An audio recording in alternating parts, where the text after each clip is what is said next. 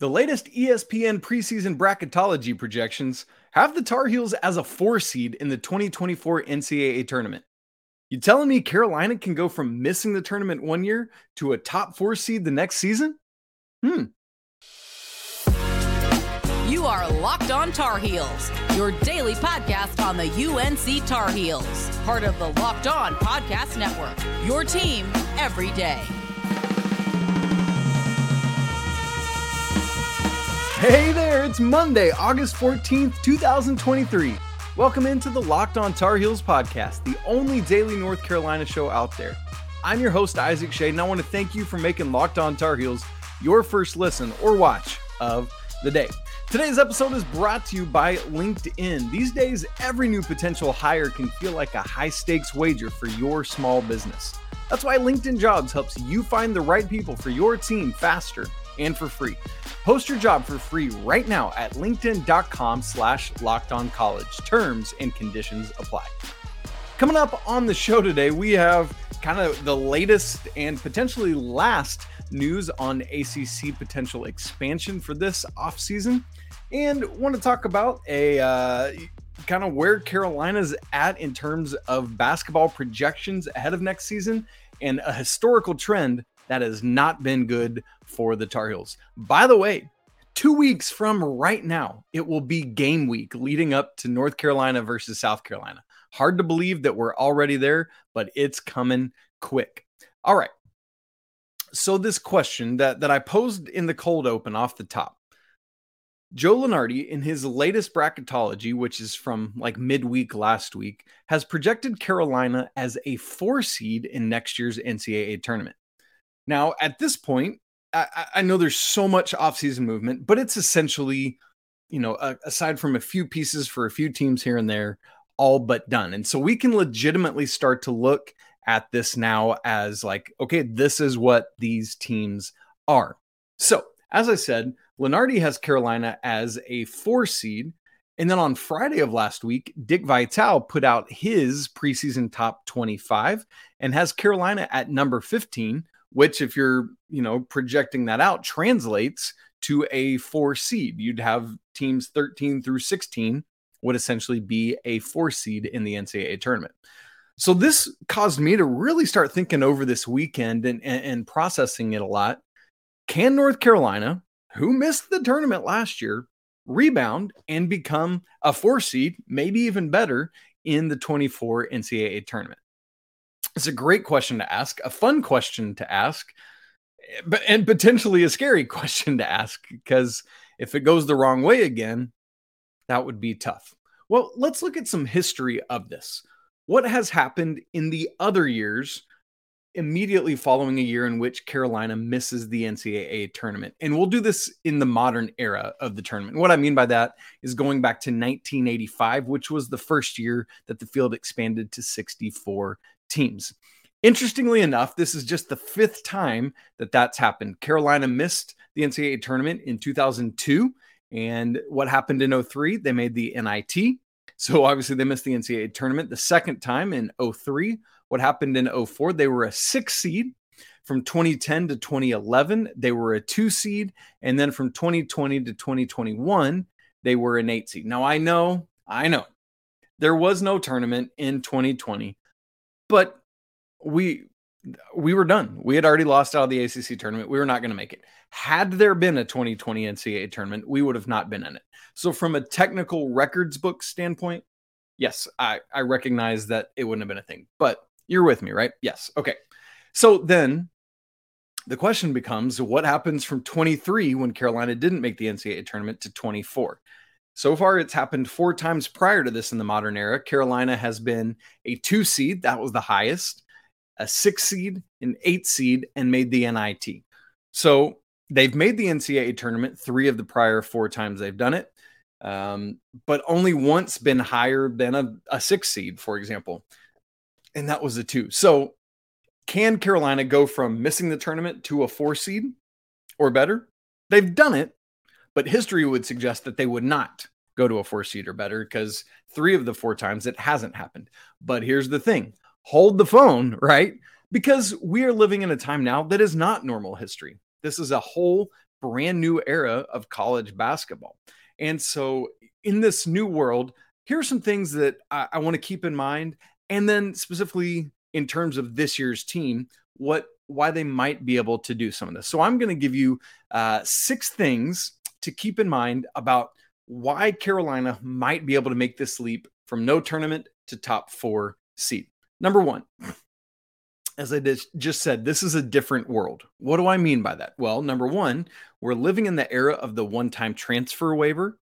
We are living in the era of where there are still players taking advantage of their COVID eligibility, such as Armando Bacot this year, Cormac Ryan, Paxton Wojcik, a couple examples, and the era of NIL. So all 3 of those things going on together right now means that a team could be incredible one year and terrible the next. And I know that can happen prior to this, but it's more likely to happen more consistently in this era. Or the flop, the opposite of that is true. You could be out of the tournament one year and right back in it the next and near the top of it. Why?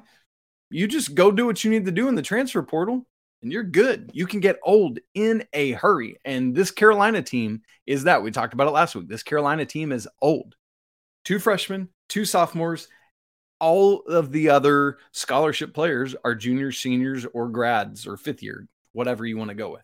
So more often than not now in this new era, the inconsistency of the world is going to be the norm rather than the standard. And particularly so in basketball, where it doesn't take many personnel pieces to turn things around in a hurry. You add a couple pieces to a guy like RJ Davis and a guy like Armando Bacot, you could be in good shape in a hurry. All right, so that's number 1, things to keep in mind, why it's possible. It's a whole new world. Number 2, we don't know RJ Davis without Caleb Love. And I in no way am saying this as a bash on Caleb or RJ for that matter. I'm just saying we don't know what to expect out of RJ fully, right? We know who he is. We know what he's capable of. But I just think we're going to get a different RJ Davis this season without Caleb Love. I don't know what that's going to be, but it's something we have to consider in this question of, can Carolina go from no tournament to a 4 seed? Thirdly, we don't know what Armando Bacot is with a true, honest to goodness point guard in the mold of an Ed Cota, a Kendall Marshall, an Elliot Cadeau. We're going to find out this year. Going to find out. Now, his freshman year, he had a little bit more of that, I guess we could say, but I think this is the first true legit that I would say he's had. So what is that going to mean for Armando Bacot this year and what he could do differently? Number 4, a big part of the answer to this question is going to be Elliot Cadeau's consistency. When we talk about that point guard conversation, does Elliot run into a freshman wall? Is he able to stay insanely high level all year? There are probably going to be some peaks. I would imagine some valleys, but are the peaks greater than the valleys? If so, Carolina is going to be in good shape. And then the last 2 things. Number 5, the shooting. As we've talked about on this show, Carolina had the 2nd worst 3-point shooting percentage in Carolina history last year. It projects, based on who they've brought in, based on hopefully RJ's right index finger's good, that this should be a much better shooting team, like a really, really strong shooting team. But they got to do it. If so, you're in good shape in this flip-flop. And then the 6th thing that I want us to pay attention to is the shooting, yes, and the sharing as well. We'll talk about this some on tomorrow's show. Really interesting conversation with a head coach that's been part of Carolina basketball camps for 2 decades now. His name is Coach Bill Robinson. And he's going to share some really interesting insights about some things he thinks about this team. But that includes this team's ability to share the ball much better than what we saw last year. So if Carolina is able to do that, and looking at these other factors that I've just mentioned, you can go from out of the tournament to a top team in a year because of the transfer portal. We don't know RJ Davis without Caleb Love. We don't know Armando Bacot with a true honest to goodness pass first point guard. Elliott Cadeau's consistency, the shooting, and the sharing. So those are my things that I think if they play out right, could put Carolina in that top 4 seed conversation. A couple other quick things out of Dickie V's top 25 and that bracketology. Dickie V's top 5 in that are Kansas, Duke, Purdue, Michigan State, and UConn. As far as ACC teams, only 3 of them in there. Duke at 2, Carolina at 15, as we mentioned, and then Miami at 16. I think Dickie V's a little bit lower on Miami than most of the other folks that I'm seeing when they put out top 25, but we'll see how that goes. As for Lenardi's bracketology, his 1 seeds right now are Kansas, Purdue, Duke, and Michigan State. That holds with the Dickie V stuff there. The 2 seeds, Creighton, interesting, Tennessee, UConn, and Houston. And then there's 5 ACC schools projected in his field right now. Duke, a 1 seed, Carolina, a 4 seed, and then several fringe teams. Miami, 9, Clemson, 10, and Virginia, and 11. So folks are looking at potentially another not high-level year for the ACC. That'll be interesting to work at wrapping our brains around. And by the way, if those seeds hold, as Lunardi's projecting, that means Carolina would play a 1 seed twice, Duke, and would play 2 different 2 seeds within a 3-game stretch, Tennessee and UConn there. And the other team in that stretch is Kentucky. So that 3-game stretch of the non-con is going to be something brutal. Now, here's the other thing about this whole conversation. It got me thinking, it feels like it's been a minute since Carolina has had a Sweet 16 level seed number next to their name. Is that true, or am I thinking things? So I went investigating. And what I found was really interesting. We're going to talk more about that in just a second. But first, this episode of Locked On Tar Heels is brought to you by LinkedIn. These days, every new potential hire, it can feel like a high-stakes wager for your small business. You want to be 100% sure that you have access to the best qualified candidates available. And that's why you got to check out LinkedIn Jobs, who helps you find the right people for your team faster and for free. It's easy to create a free job post, and then you just add your job to your profile along with the purple hashtag hiring frame to spread the word that you're hiring. And then you can use simple tools like screening questions to help make it easy to focus on the candidates with just the right experience and skill set, so you can quickly prioritize who you actually want to interview and then ultimately hire. Let's be honest, the right team member can have a positive and measurable impact on your business. This is why small businesses rate LinkedIn Jobs #1 in delivering quality hires versus the leading competitors. LinkedIn Jobs helps you find the qualified candidates you want to talk to faster. Post your job for free right now at linkedin.com/lockedoncollege. Once again, that's linkedin.com/lockedoncollege to post your job for free. Terms and conditions apply. Hey, you everydayers, thanks for being with us. As always, as I said, we got a fun interview coming up tomorrow. Make sure you're dialed in for that. We got a mailbag episode coming up on Friday's show. If you haven't already gotten questions in for that, do it now. You can send those to lockedontarheels@gmail.com or find me on Twitter, Instagram, whatever. Would love to get those questions in from you. We already got a lot, but could still answer a few more. So feel free to do that. Even send in a video submission if you would like to. Your name, where you're from, and your question. 10 to 15 seconds in and out. Okay, so this whole conversation about can Carolina go from not making the tournament to a 4 seed or better feels like Carolina's been closer to the out of the tournament than a top seed in recent years, which is weird because it felt like really recently it was the opposite, where Carolina was right at the top of a 1 or a 2 seed for a while. So I just went to refresh my brain on some of this. Let me share with you some of this information, and then we'll look at where we're at. Recent seed history. The last 4 seasons, so that would be the last 2 of Coach Williams, the first 2 of Coach Davis. 2020, as we just talked about, there's no tournament. But again, Carolina would not have made it. Let's just be honest about that. So we'll talk about things technically, but we'll talk about things, what would have happened if there had been a tournament. Carolina would have not been in it. And then 2021, an 8 seed, Carolina loses to Wisconsin in the first round of the NCAA tournament. Famously, the only time in Coach Williams' career he got knocked out in the first round. 2022.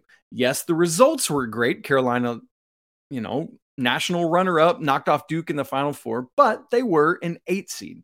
And then obviously in 2023, did not make the NCAA tournament. So that means that in the last 4 years, Carolina has essentially missed the tournament twice and been an 8 seed twice. Now, prior to that, yes, things had been infinitely better. Remember, Carolina was in a great stretch. I'll work backwards from most recent. 2019, 1. 2018, 2 seed. 2017, 1 seed. 2016, 1 seed. 2015, 4 seed. So prior to this 4-year stretch, Carolina had been on a 5-year stretch of a 4 seed or better. That's insane. In fact, in the 16 seasons from Coach Williams' first year to this 2019 that we're talking about, 16 seasons, Carolina had been a top 4 seed in 12 of those 16 seasons. The only years they weren't were 2014, they were a 6 seed. 2013, they were an 8 seed. 2010, they didn't make it the year after the national championship. NIT runner-ups to Dayton, right? And 2004, Coach Williams' first year, they were a 6 seed. Well, a couple other things. In those 16 seasons, Carolina was a top 2 seed in 10 of those 16. That means 5 out of every 8 tournaments, they were a top 2 seed. And they were a 1 seed in exactly half of those tournaments from 2004 to 2019. 8 of those 16 tournaments, they were a 1 seed. So this stretch that Carolina is in is befuddling. It's mind-boggling. So I wanted to answer that question like, okay, this 4-year stretch that we're in, how often has that happened where Carolina over a period of time has been an 8 seed or worse, including not making the tournament? Well, so again, the parameters. Been 4 straight seasons of an 8 seed or worse, which is a stretch that Carolina's in right now. Prior to that, the last time it ever happened was never. Yes, never. In the 64-team NCAA tournament era, which again, I just call the modern era going back to 1985, Carolina had never had a stretch of 4 straight seasons of an 8 seed or worse. In fact, even extending back to 1978, when was the first time the field was seeded, there were only 32 teams, but even extending back that far, Carolina has never had such a streak as what they're in right now. Not even in the Matt Doherty era did this happen. Not even joking. And even if you don't count the 2020 non-tournament, Carolina has never had 3 straight seasons where they were an 8 seed or worse. And you say to me, hang on, what about that stretch between Dean Smith and Coach Guthridge and Coach Doherty and Coach Williams? Well, Carolina was a 2 seed in 01, Coach Doherty's first season. Yes, they missed in 02 and 03, but they were a 6 seed in Coach Williams' first season, 04. So the longest stretch of being an 8 seed or worse is those 2 years, 02 and 03, prior to literally right now. Meaning Carolina is in the worst stretch they've ever had of either an 8 seed or worse, including not making the tournament, that they've ever had. It's time to break that. Time to break that this season right now. Got to get all these guys together. It seems like they are. It seems like things are heading and trending in the right direction. But again, in this day and age of the one-time transfer waiver where all sorts of teams are new and it's harder than ever to put a program together, you just don't know what product teams are going to put on the floor until they actually put them on the floor. And we're not going to know that until November. And so it's like these nervous months of like, hey, what's going to happen here? Can Carolina get back to the consistency of what they've been doing throughout their history? And in this case, talking about all the way back to, 1985 or 1978 as the tournament first started being seeded. That's what we're talking about. This is a historically non-Carolina 4-season stretch. Now, thankfully, there is that run in Coach Davis's first year, but just looking at the seeding of it, Carolina hasn't been Carolina in Coach Williams' last 2 years or Coach Davis's first 2 years. Got to flip that right now. Now, we did get some more ACC realignment news over the weekend. We learned about just who are these teams that are saying no to Stanford and Cal. And the Tar Heels are one of them. We'll talk about that in just a second. All right, the latest in ACC realignment. Obviously, there really haven't been any dominoes that have fallen since a couple weeks ago, where the Pac-12 fell apart on Friday. I guess that's more like a week and a half ago at this point. But if anything else is going to happen, and I'm obviously specifically talking about the ACC for our purposes, it's got to be now. And I'm not saying that as like I want it to happen. I'm just saying if it is going to happen, it's got to be now, because tomorrow, Tuesday, August 15th, is the deadline, when the window to make changes for the 2024-25 academic season closes. Well, what we learned over the weekend is there was reporting, first came out from Sports Illustrated, ESPN's Andrea Adelson, who's been all over this, has written on it and talked about it. But we know that there were at least 4 ACC teams saying no to extending an invite to the Bay Area Pac-12 schools, meaning Stanford and Cal. I say at least 4 because the numbers are that 12 of the 15 ACC schools, yes, including Notre Dame, which, as I said on Friday, they seem to be putting too much, trying to throw too much weight around when they shouldn't. But anyway, 12 of the 15 schools have to say yes to inviting these schools in to move forward. Well, that means there's at least 4 schools. And oddly and interestingly enough, it turns out that there are exactly 4 schools who are saying at least a firm no. And those schools are the Tar Heels, NC State, Florida State, no shocker there, and Clemson. And remember that group of 7 that was like having their own meetings about, hey, can we get out of this grant of rights? Because we still got 13 years left up through 2036. So that group of 7 was this 4, plus Miami and both Virginia schools, UVA and Virginia Tech. But it sounds like Miami and the Virginia schools are at the very least a soft yes on the Pac-12 schools coming in. But what this means is that things are right on the line. If any of these 4 schools were to flip, the Tar Heels, Wolfpack, Tigers, or Seminoles, then things could move forward. But if that's going to happen, it's going to happen quick, because it's got to get done tomorrow. But according to Adelson, at least as of Friday night, as of the time of this recording, she hasn't put out, and others haven't put out new information. Things might have kind of cooled off over the weekend so that people could have their weekends. But as of Friday night, these talks were not like completely dead and stopped. But to me, it sure seems like it's not going to happen. Earlier in the week, we were hearing phrases like significant roadblocks. Remember when that was coming out?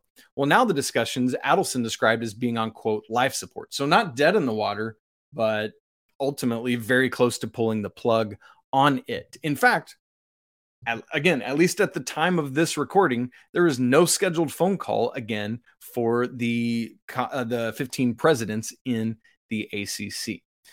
Now, as for Carolina, at least to some degree, it does surprise me that they are a no, because of the academic prestige of those 2 schools if they were to come in, and the Olympic sports side of things, which Carolina has the most robust Olympic sports offerings, or in totality, varsity sports offerings in the ACC, which is why for so long they've been considered a better fit for the Big Ten than the SEC, because the SEC, you've heard me talk about, doesn't support all of these sports that Carolina participates in. The Big Ten does. Similarly, the Big Ten is a more prestigious academic conference than is the SEC. That's why I've talked about that for so long. So because of those reasons, it somewhat surprises me that Carolina is a no. But at the same time, I get it, because you've got to consider the president side of this and the AD side of it. From the president's side, a lot of the ACC presidents are like, yeah, this makes sense from an academic and Olympic sports standpoint. But a lot of the ADs are like, dude, budgets and travel and football and all that. Because once again, these athletic departments are having to make up right now for the next 13 years to the end of the grant of rights, essentially a $30 million per fiscal year gap up to the Big Ten and SEC. And you just start multiplying $30 million over the course of 13 years. That's a big chunk to make up. And unfortunately, according to evaluations and valuations, Stanford and Cal, once again, do not move the needle on that. They would not provide enough of a revenue influx to make it worth that conversation. So interestingly, the fact, like, one thing that this does open up to me is I've been all in on, if Carolina leaves the ACC, which again, I hope I hope you hear me say this strong and confidently. I want the ACC to survive, and I want Carolina to be a big part of that.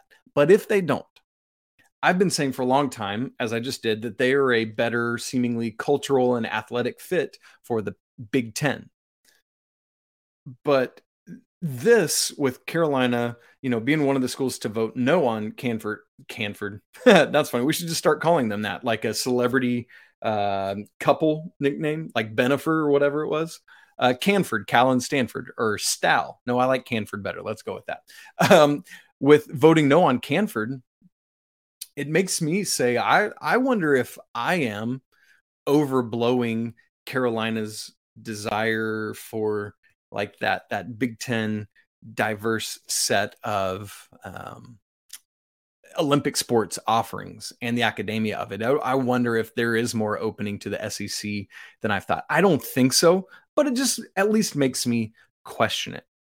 Well, here's the deal. Here's where we're at moving forward. I think that we will know more after Tuesday's deadline comes and goes about any comings or goings. Is FSU going to make good on their, threats? I guess you could call it that, to leave. I don't see it happening, honestly. I just don't. The financial turnaround that they would have to make it worthwhile just doesn't seem like it. But we'll also know, will the ACC add anyone? We're just like with the trade deadline in all sorts of sports every year. Will we get like a Monday night or end of the situation on Tuesday, kind of like, all right, push comes to shove, we're doing it. Like, will there be any of that kind of movement? Will anyone else make a change kind of out of the blue that we didn't expect? We'll find out in about 48 hours time or so. And then we'll know, because that locks things in for 24-25, unless there's just something wild that happens. So I continue to think, and I believe I mentioned this Friday, that in some regard, this seemingly ironclad grant of rights that the ACC has, because of that, there might not be any schools to add right now. That would be a significant value add, but seemingly it's also not wise for any schools to peace out right now. And so because of that, I expect to see these 14 schools, 15 when you add in Notre Dame for the, non-football and non-hockey stuff, be part of it and be together. And again, that's what I hope happens. So we'll circle back around once we know more, probably at the end of the week or something of that nature. Quick ending note. Speaking of the football side of things, remember on Friday, we talked about Gus Ritchie, who committed to Carolina on August 1st. Well, you can go ahead and forget Gus Ritchie, because over the weekend on Saturday, he announced that he was flipping to NC State. Saturday was August 12th. So 11 days later, homie decides, like, if you watched his video of his commitment, hanging out in his living room with his parents, all sorts of stuff going on. Something happened in between there. All sorts of speculation we could all have about it, but he's a wolf puppy, not a Tar Heel. Have fun. Good luck to you. Friends, that's it for today's episode of Locked on Tar Heels, kicking off the week. Always a great time to be back together. If you would, go leave a review on Apple Podcasts or anywhere else you leave reviews. You can follow the show on Twitter at Locked On Heels. You can follow me at Isaac Shade. Email the show, lockedontarheels@gmail.com. Don't forget to subscribe on audio and video formats. And if you're watching on video, please smash the like button so we know you are here. Would love to hear your thoughts on this top 4 seed possibility. Do you see it? Would love to know. Thanks so much for spending part of your Monday hanging out with me. It's always a great day to be a Tar Heel. Can't wait to chat again tomorrow. If you're a guest, come on back. We have a great time. We'll talk to you then. But until Tuesday, peace.